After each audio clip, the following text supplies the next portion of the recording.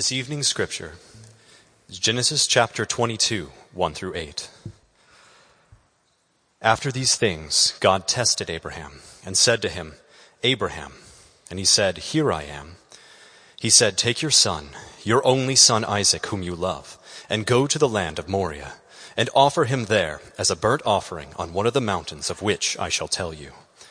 So Abraham rose early in the morning, saddled his donkey, and took 2 of his young men with him, and his son Isaac. And he cut the wood for the burnt offering, and arose and went to the place of which God had told him. On the 3rd day, Abraham lifted up his eyes and saw the place from afar. Then Abraham said to his young men, Stay here with the donkey. I and the boy will go over there and worship, and come again to you. And Abraham took the wood of the burnt offering and laid it on Isaac his son. And he took in his hand the fire and the knife. So they went both of them together. And Isaac said to his father Abraham, My father. And he said, Here I am, my son. He said, Behold, the fire and the wood, but where is the lamb for a burnt offering? Abraham said, God will provide for himself the lamb for a burnt offering, my son. So they went, both of them, together. This is the word of the Lord. You may be seated. My name is Josh Havman. I am the executive pastor at Grace. Got the chance to be here last week for the panel, got to be here this week to preach, and I get to come next week because, for the fun of it, I guess. It's good to be with you guys. We are in a series that we have called Living Stones, and we've called it that because Peter, in 1 Peter, he uses the analogy for the church this way, that we are, all of us, like living stones being built up into a house for God where His Holy Spirit can dwell. And it is not just us, but in fact, God has been building this house on Christ, the cornerstone, with people throughout generations, showing us how He is the builder and the architect and the planner and the person who has it all figured out and knows how it all works together. And so we have another opportunity tonight to see Him doing that, to see Him showing us how it all works together in the persons of Abraham and Isaac.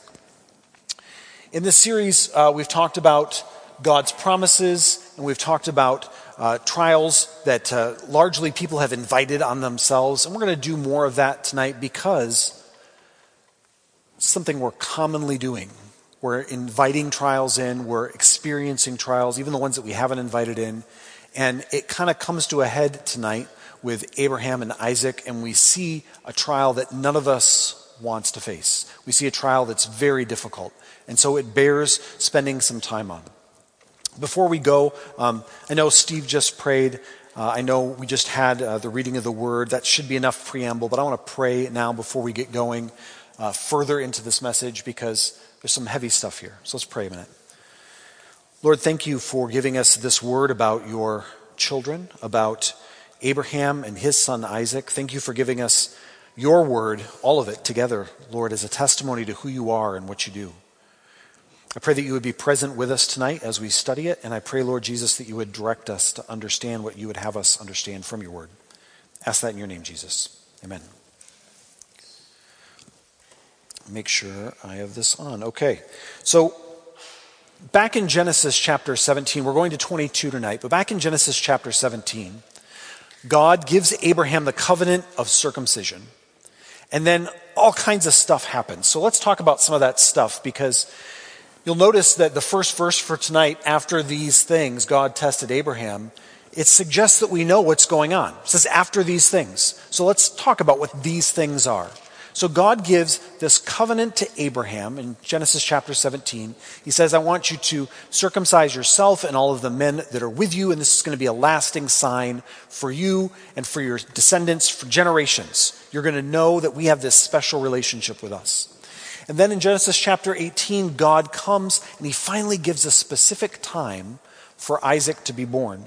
Up until this point, they have not known, Abraham and Sarah have not known when this child of promise will come, but now they know. They know that in about a year's time, according to God Himself, in Genesis chapter 18, that they're going to have a child.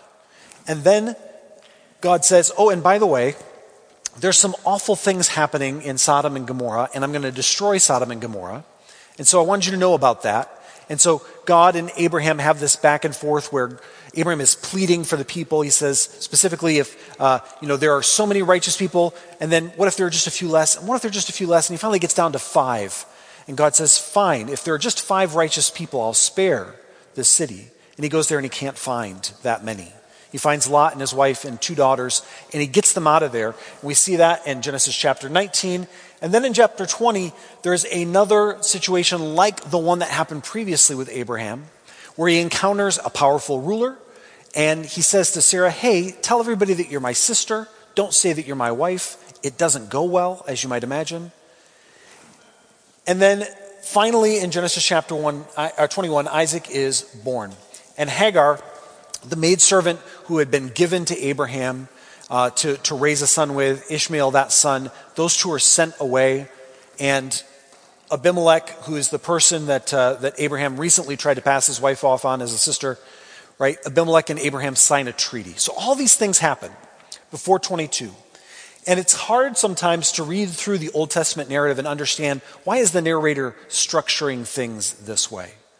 And I want to put to you this evening that back in chapter 17, where there was the covenant of circumcision, and now coming into 22 and this test that God has for Abraham, I think the things in between there, and other commentators agree that the steps in between 17 and 22 are examples of how the covenant might have been broken, of how the promise might have been lost.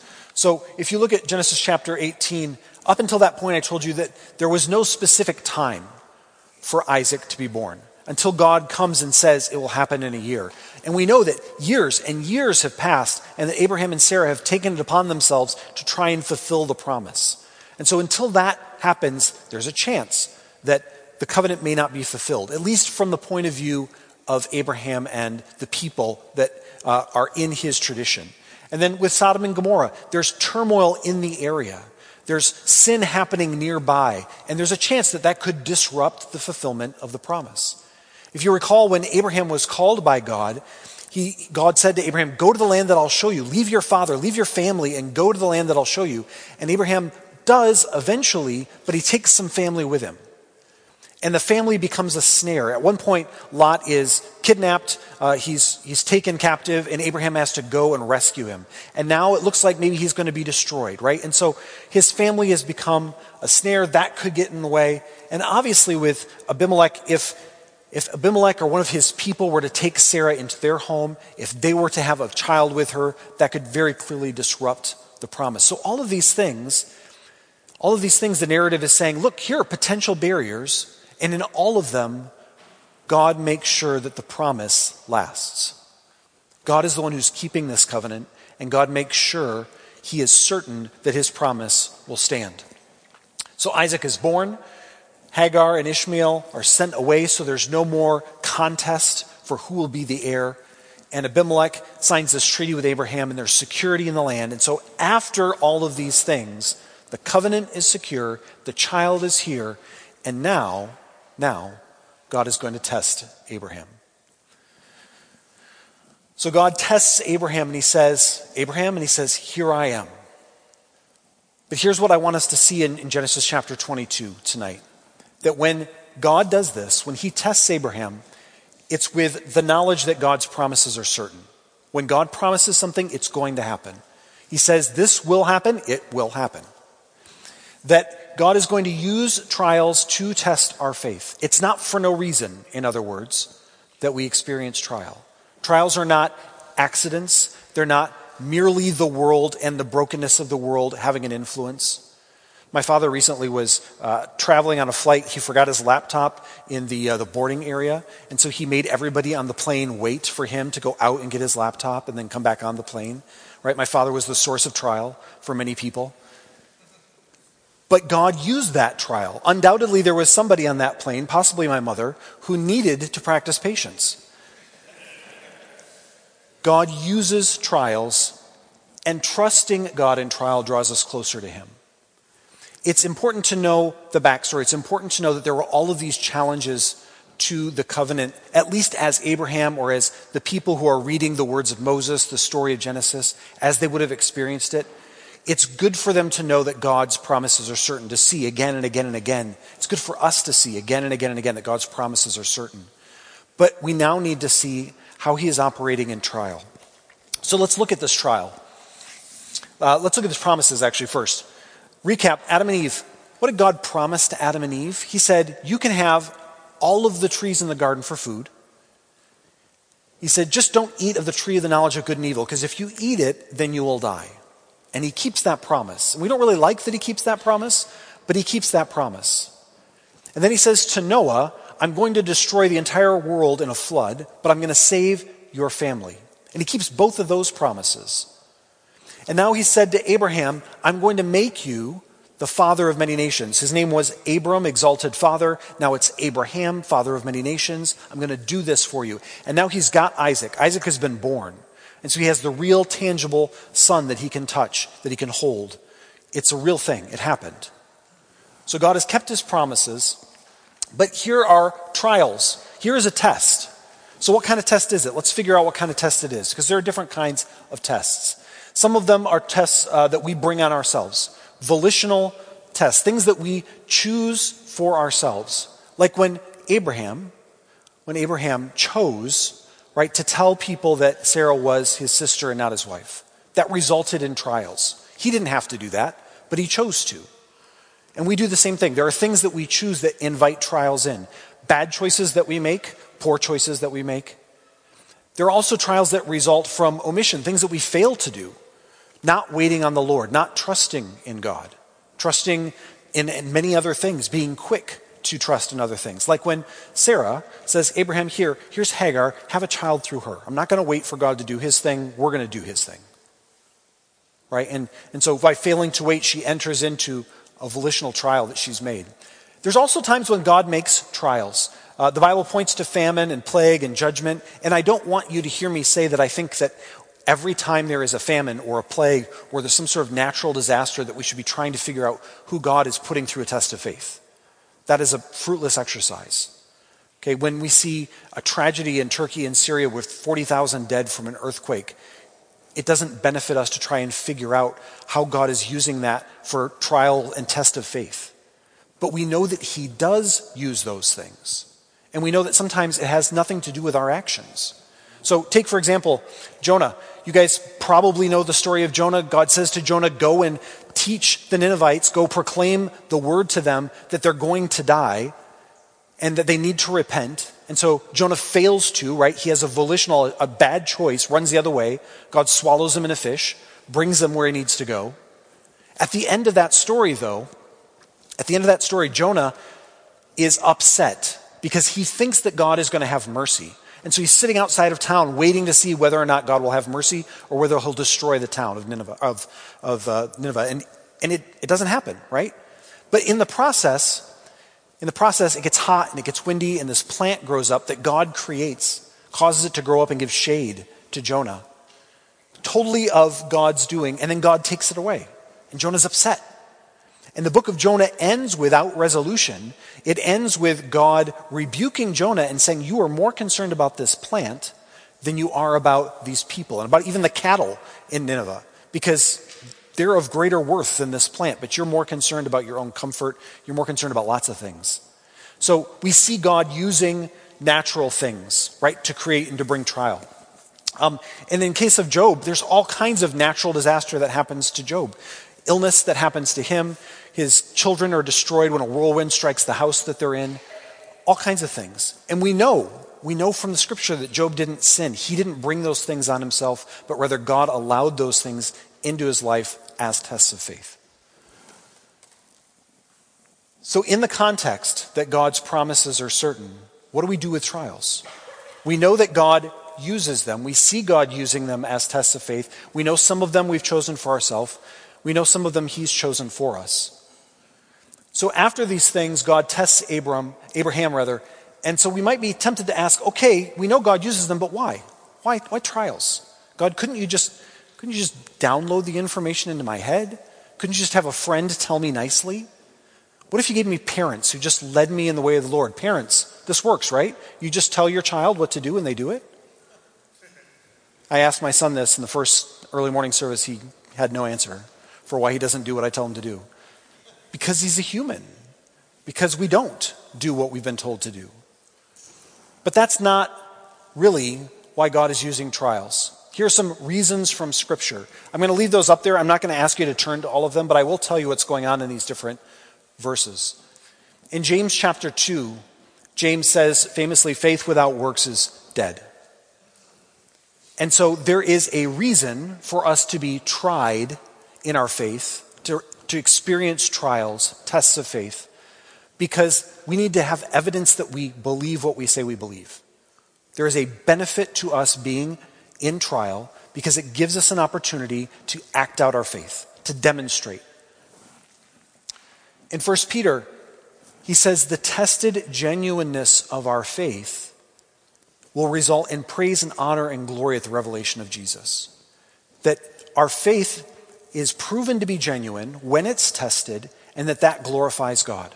And anytime we're doing anything that glorifies God, it's also for our good. So it is both for God's glory and for our good that we be tested, that our faith be tested. John 15:2 is Jesus talking to his disciples about how the Heavenly Father is going to prune those who are on his branch.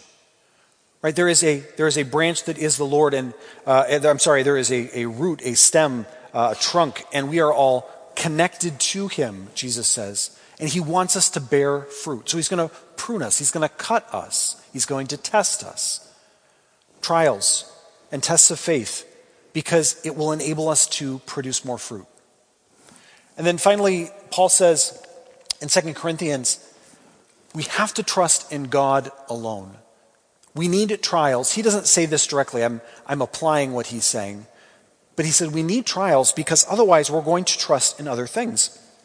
The example here in 2 Corinthians is he's writing to them about his own trials, his and the people that he is traveling with. And he says, listen, we were persecuted. I don't want you to be ignorant about this. We were persecuted so that we despaired unto death. And he explains that this was necessary for them so that they would trust in God who raises the dead. He said, we could not let our faith stop with this life. We had to let our faith go on. It had to be pulled on by God to show us that we can't trust in anyone but God. If we trust in anything in this world, it will fail. Even our own lives, those will fail. So we needed to be taught, Paul says, to trust in the God who can raise the dead. So these are all reasons why God would use trials to test our faith. But what about this specific trial with Isaac? Why this trial?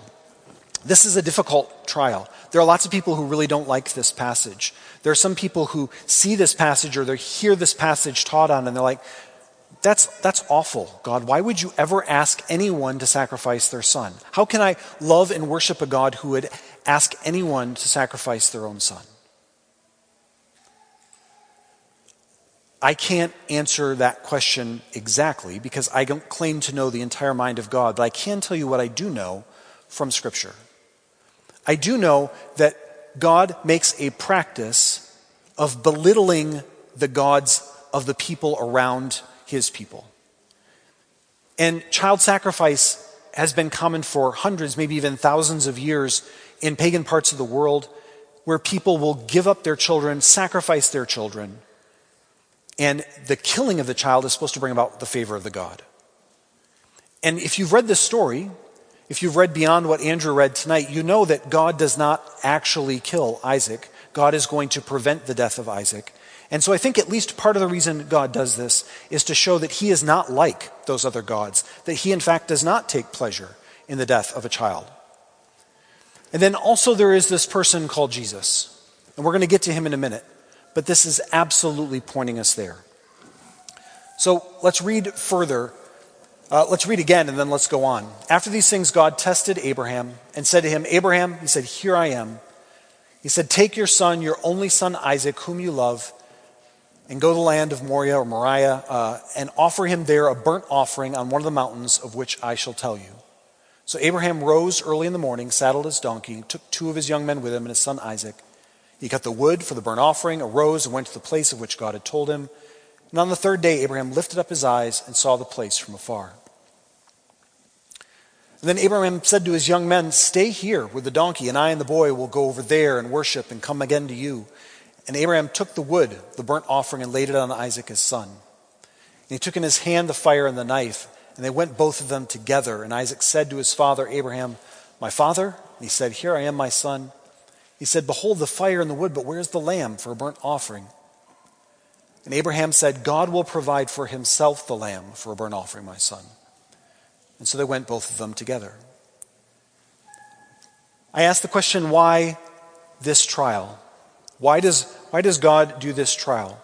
I said, in part, I think because he wants to show how he's different from other gods. In part because he wants to point to Jesus. But in part because this is the trial that Abraham needs. Understand that Abraham has struggled up until this point.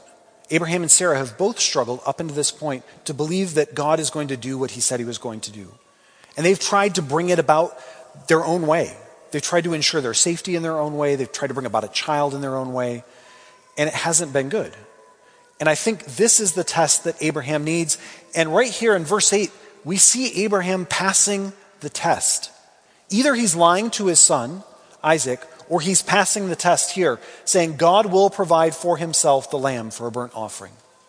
We're going to see later in the book of Hebrews how the writer of Hebrews says either Abraham believed that God was going to give him back or that he was going to raise him from the dead, and that's kind of what happens, right? Because it's like he's going to die and then God gives his son back to him. So this is the test that Abraham needs. It's not the test that all of us need, but this is the test that Abraham needs. You see, Abraham had these trials of sin, certain sin, behavior that he had chosen, going to the land that I will show you, leave your father, leave your father's family. He kind of does that, right? I will give you a son. I'm going to also make my own, God. Is that okay? He kind of follows that. But then there's also the temptation to turn Isaac into an idol, a homemade idol, a self-made idol, if you will. Because this finally is the promise, isn't it? Isn't Isaac the promise? Didn't God say to Abraham, I'm going to make you the father of many nations? Didn't he say, I'm going to make you a blessing, and I'm going to bless all of the nations of the world through your offspring? And now here, isn't this kid, isn't he it?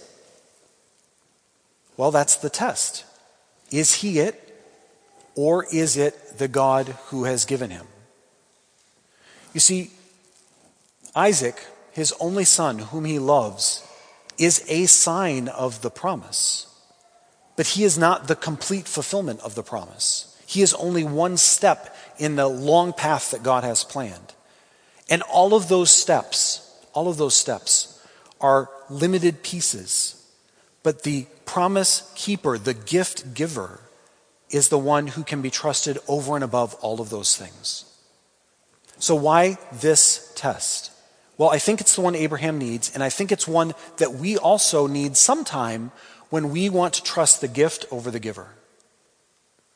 Think about the things that you have in your life, the people that you have in your life that are good, that are God-given people, God-given things that you treasure.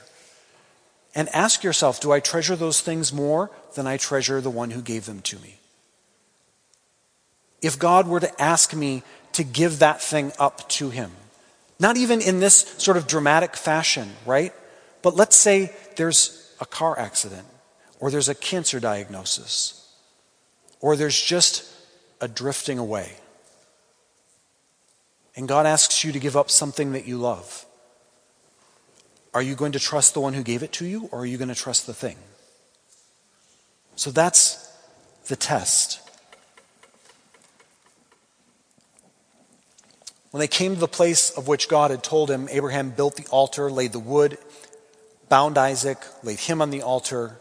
Abraham reaches out, takes the knife to slaughter his son. But the angel of the Lord called to him from heaven and said, Abraham, Abraham, and he said, here I am. How fast do you think that here I am came out of Abraham's mouth?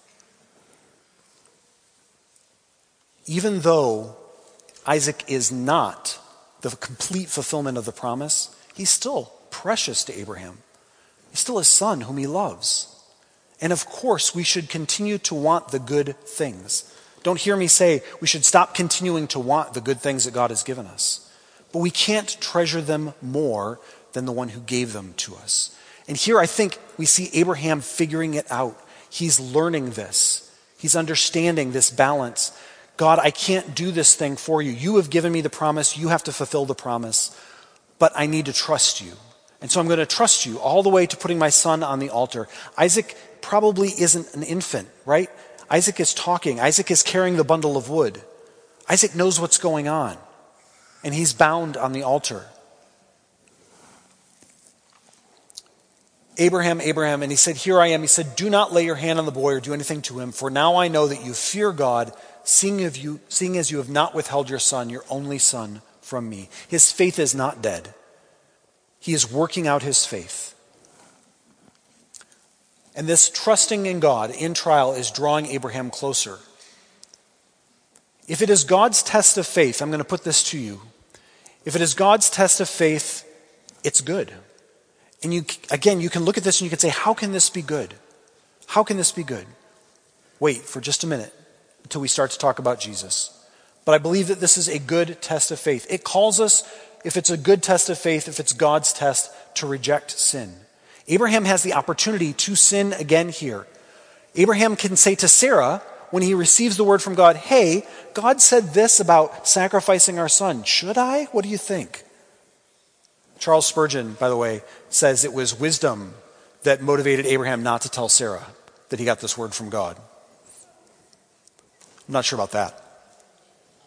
But he could have, right? Abraham could have gone to Sarah and said, what do you think? He could have said to Isaac, hey, God said this, I think I've got a better plan.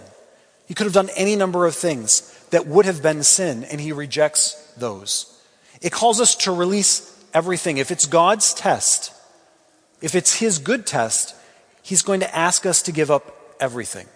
Not just a thing, everything. Complete and total dependence on him, but he's going to complete the test as well. That's what makes it good.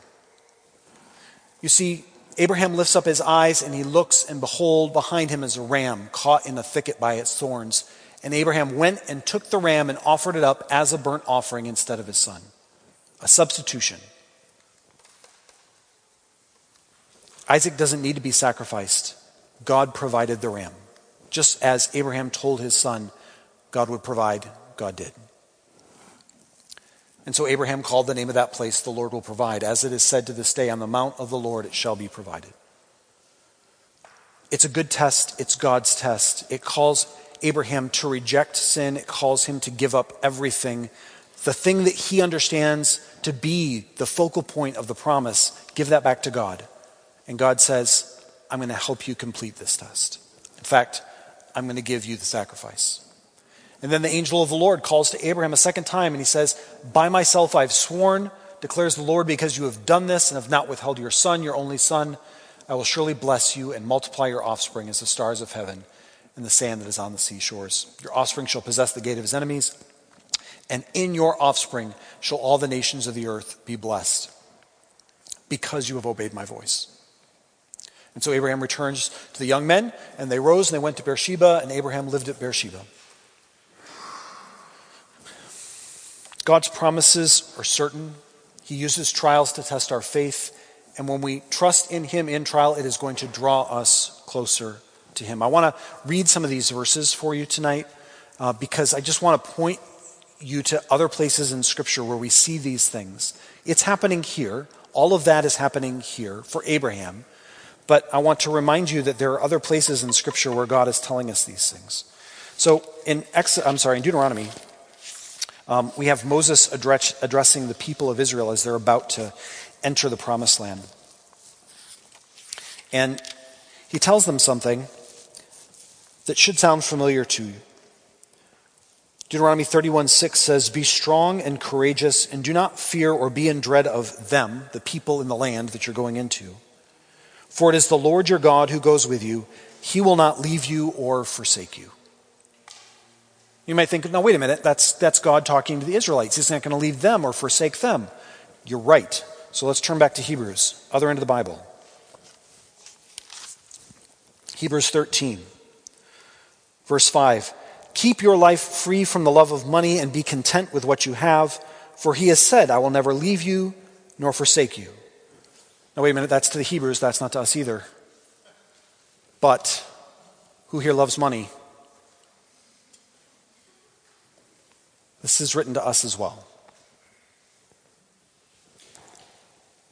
Our temptation is to secure everything for ourselves. The Israelites were afraid to go into the promised land because of the people there. We're afraid of all manner of things. And we look to use our gifts, our intellectual gifts, our work, the sweat of our brow, our money, to secure everything that we need. And God says, no, I will never leave you or forsake you. Those good gifts that you have, I gave them to you, but you cannot trust in them. You have to trust in me. I will never leave you or forsake you. Jesus says something very similar when he commissions his disciples, saying, I am with you until the end of the age.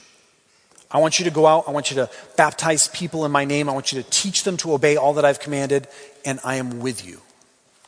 And he is with us, and he is certain. And he's going to use trials to test our faith. If you're still in Hebrews, turn back to chapter 11. This is interesting because it is the description of this event from the New Testament. So the author of Hebrews is writing about all of these people who have demonstrated their faith, who have been tested in their faith. And he says this about Abraham in verse 17. By faith, Abraham, when he was tested, offered up Isaac, and he who had received the promise was in the act of offering up his only son. He had received the promise. He'd been given not only the promise, but now the good gift, the child, and he's in the act of offering up his only son, of whom it was said, through Isaac shall your offspring be named. Just in case we forgot that Isaac was supposed to be the one that started this whole thing, the rolling. It's supposed to be Isaac. And it says, verse 19, he considered that God was able even to raise him from the dead, from which, figuratively speaking, he did receive him back. So this is the thought process that we see in Abraham, that God is using this trial to test my faith. I can trust this God. He has shown me again and again and again throughout this whole process that he is certain, he's true. Even though I've messed it up, he hasn't. He's going to do this. And so even if Isaac has to die, I know that God will give him back to me.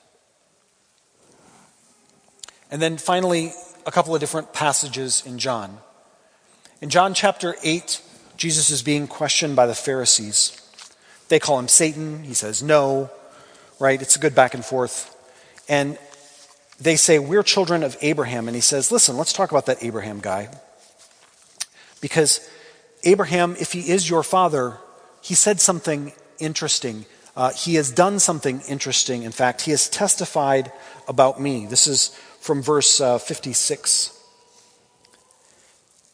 He says, your father Abraham rejoiced that he would see my day. He saw it and was glad.